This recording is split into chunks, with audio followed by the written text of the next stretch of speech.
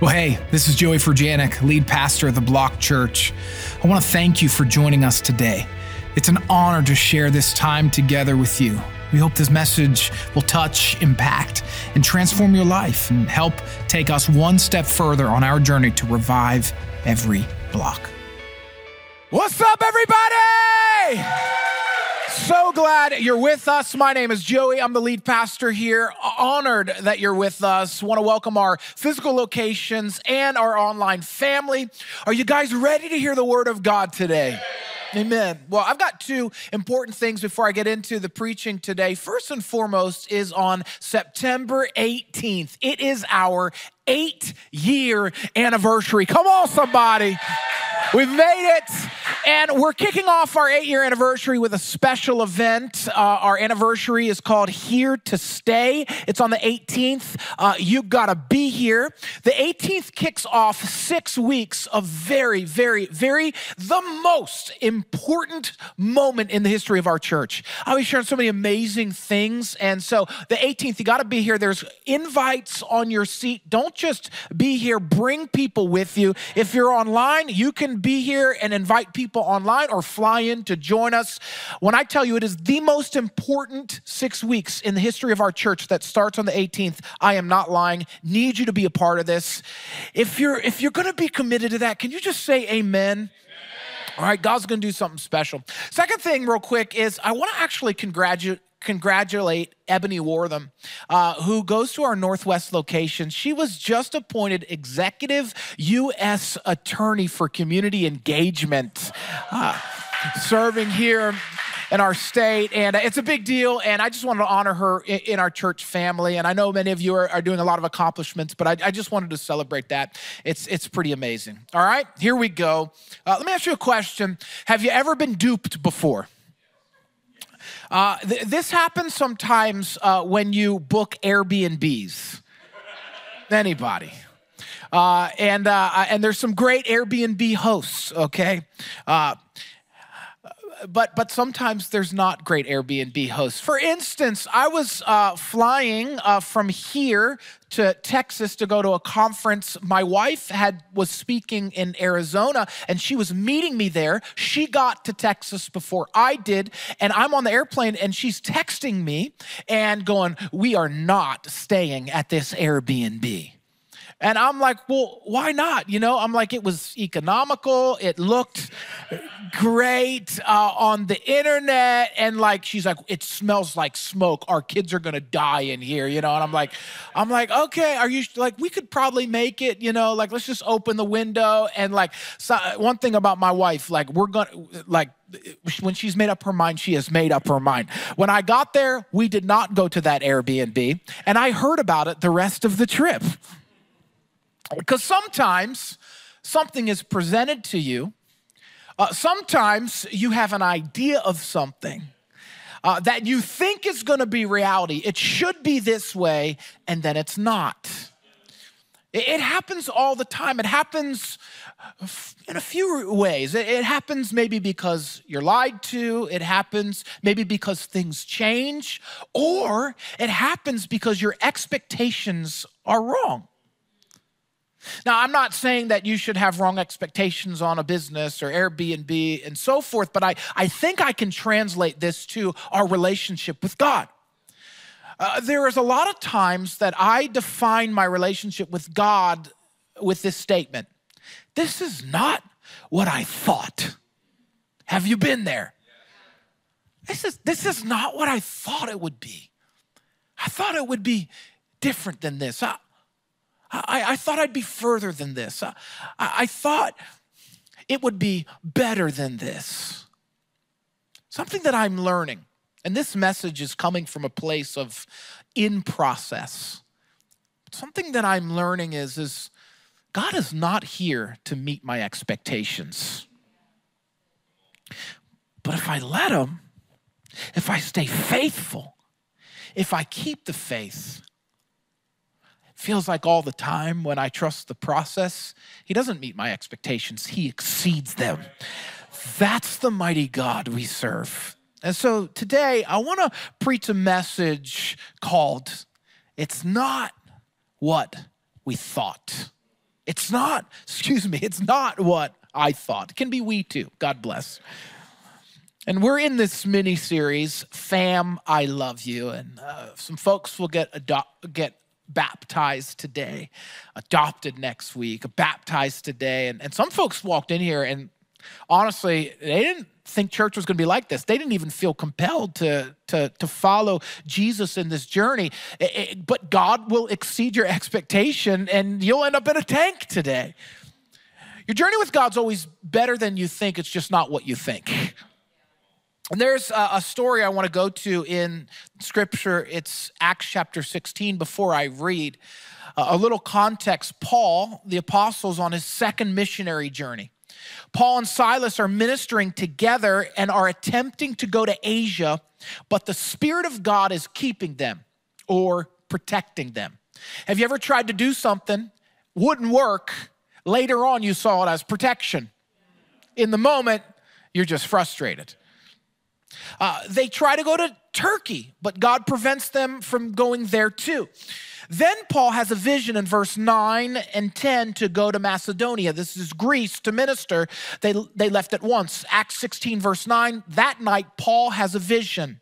A man from Macedonia and northern Greece standing there pleading with him, come over to Macedonia and help us.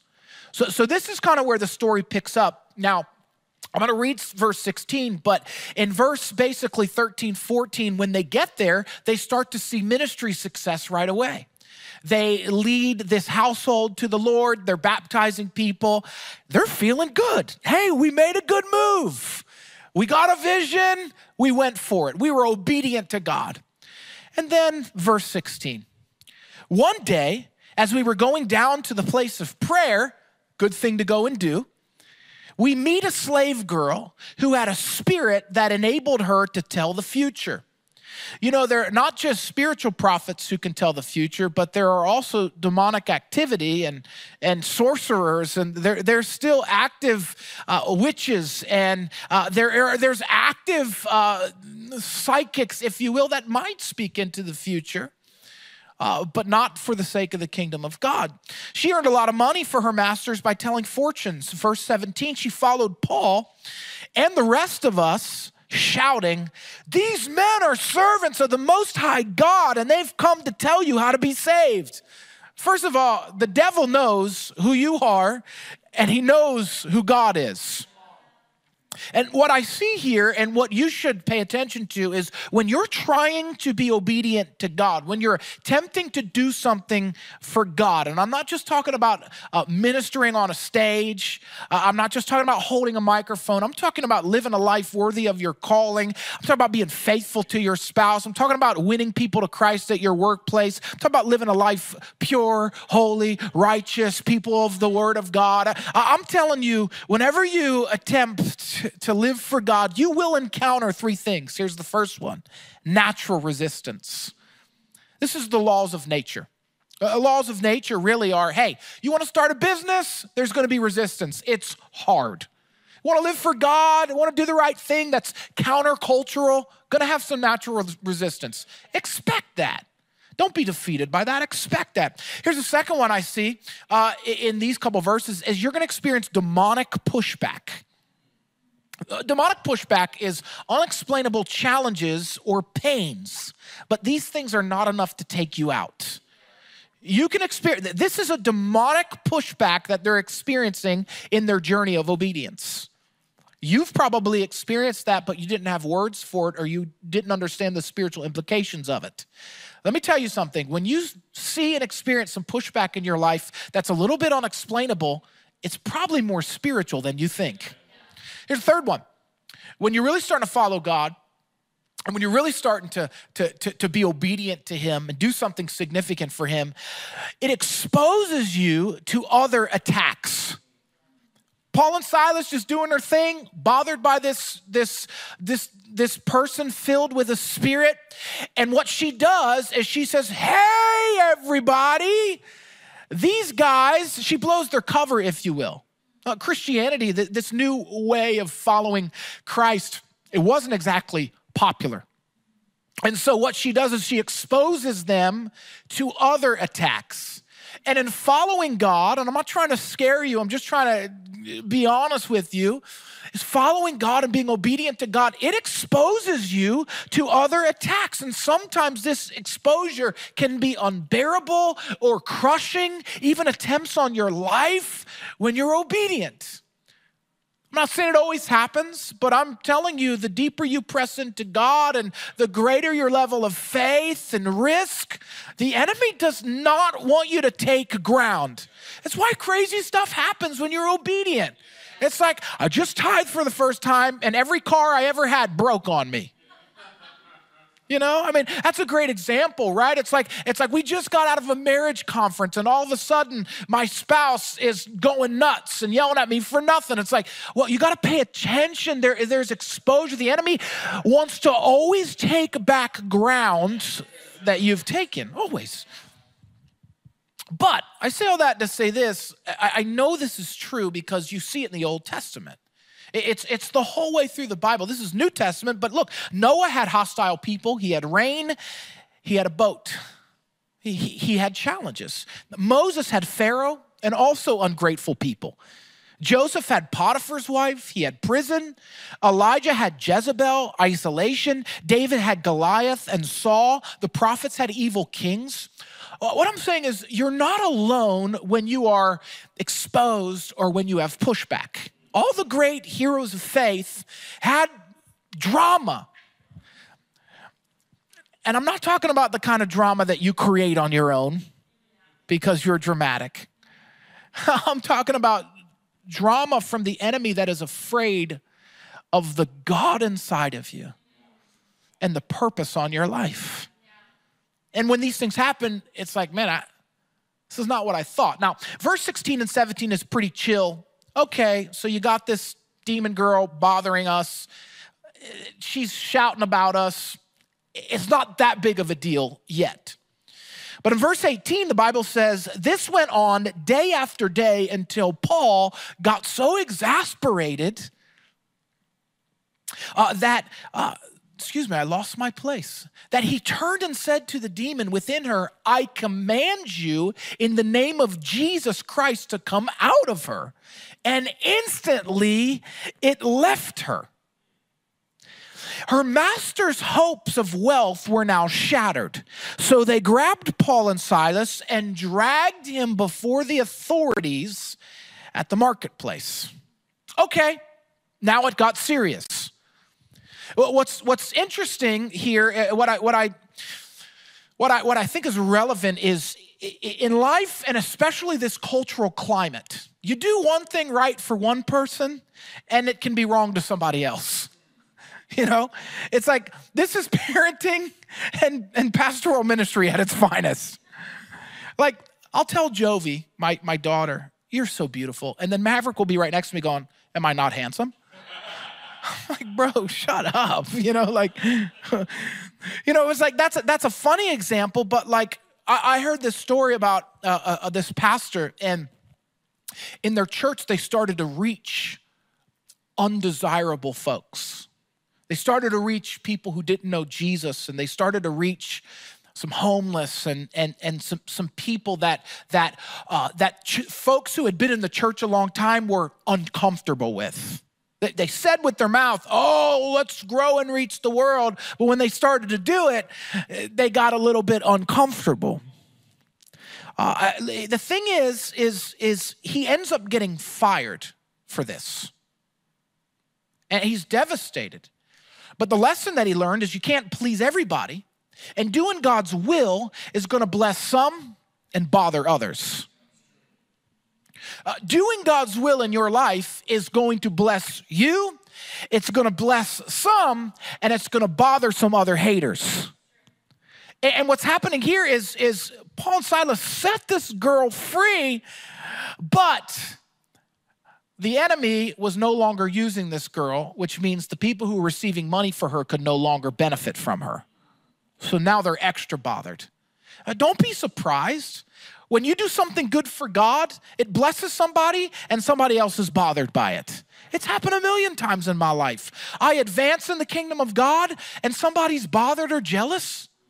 I take a step toward righteous living. I take a step towards purity. I take a step towards, you name it, obedience. And somebody's like, what? You're giving, you're serving, you're showing up, you're inviting, you're living different. You don't do that anymore. I'm bothered by this. Well, be bothered, brother. I'd rather be blessed than worried about you being bothered. But it doesn't come without some of its natural challenges. Verse 20 says the whole city is in an uproar because of these Jews. They shouted to the city officials, they are teaching customs that are illegal for us Romans to practice. Then in verse 22, a mob quickly formed against Paul and Silas, and the city officials ordered them stripped and beaten with wooden rods. They were severely beaten, and then they were thrown into prison. The jailer was ordered to make sure they didn't escape. So the jailer put them into the inner dungeon and clamped their feet in the stocks. This is where I get frustrated. I'm like, cool, God, down for a little drama.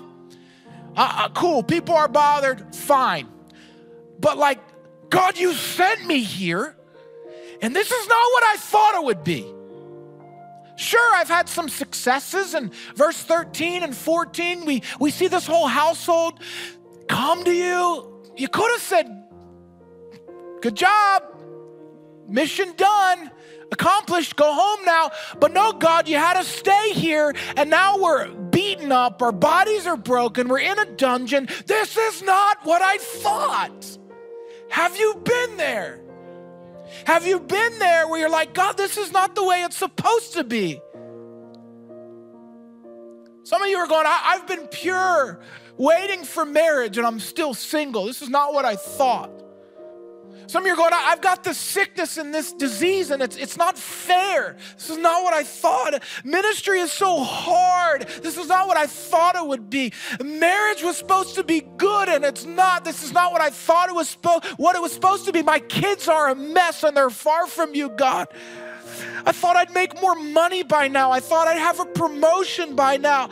Christianity has questions that aren't getting answered the way I want. It's not what I thought. Have you been there? I'll be honest with you. If you haven't been there, and I'm not saying all these examples, but if you've never asked that question, never said, God, this isn't what I thought, I don't know if you're fully into faith as risky and as drastically as you should be. You know the song, King of My Heart? You know, it goes, you're never gonna let me down. You're never gonna let me down. You are good. Oh, I hate that song. I really do. Good song, God bless them. I just struggle singing it because I'm going, well, I feel like I've been let down a few times. Can I just be honest with you? Come on, talk to me. I'm like, you're never gonna let me down. And then I'm like, I feel really let down, really let down. I really hate this person, and I really don't like that this is happening, but you are good, you know? I'm like, dog.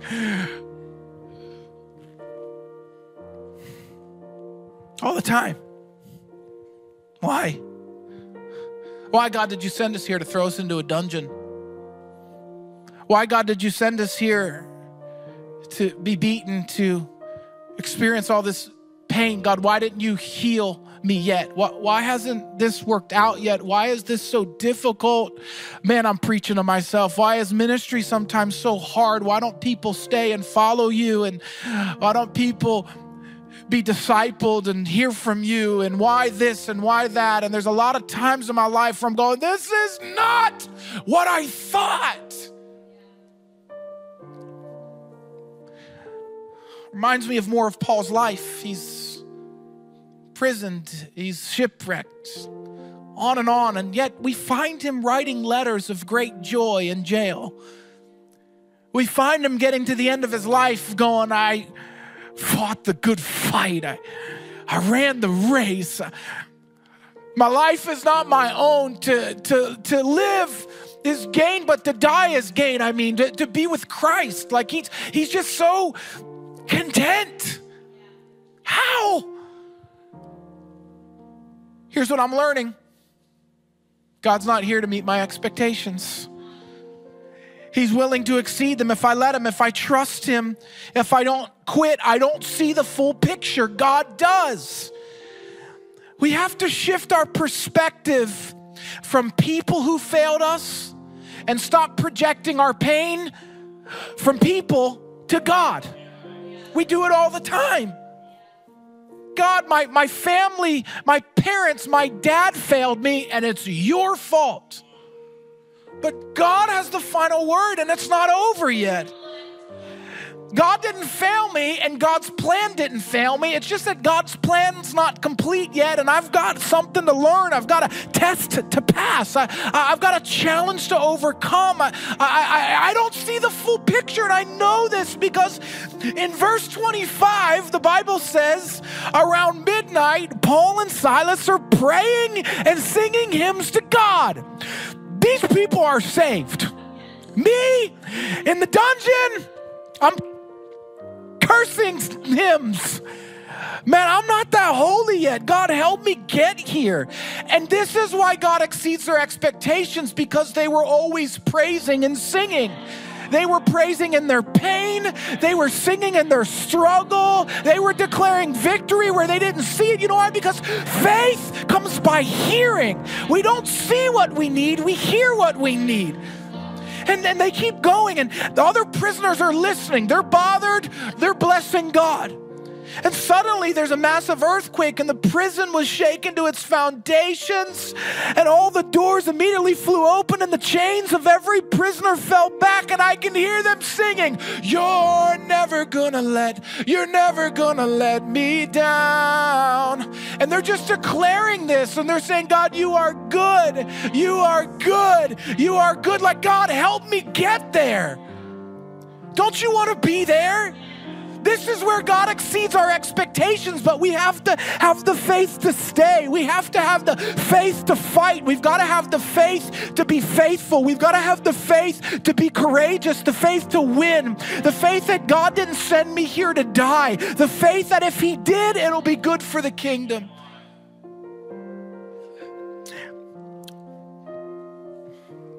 I heard Rick Warren say this. He's near retiring. He said, you know what hell is for me? Hearing at the end of my life what God could have done with me if I would have just had the faith for it.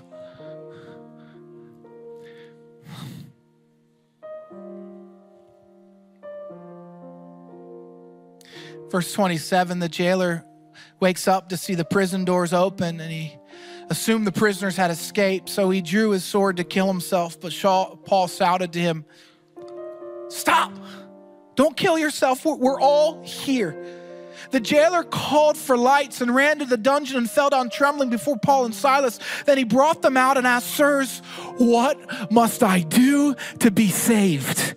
They replied, believe in the Lord Jesus and you'll be saved along with everyone in your household. And they shared the word of the Lord with him and with all who lived in his household. Even at that hour of the night, the jailer cared for them and washed their wounds. Then he and everyone in the household were immediately baptized. Come on, somebody. He brought them into his house and set a meal before them, and he and his entire household rejoiced because they all believed in God.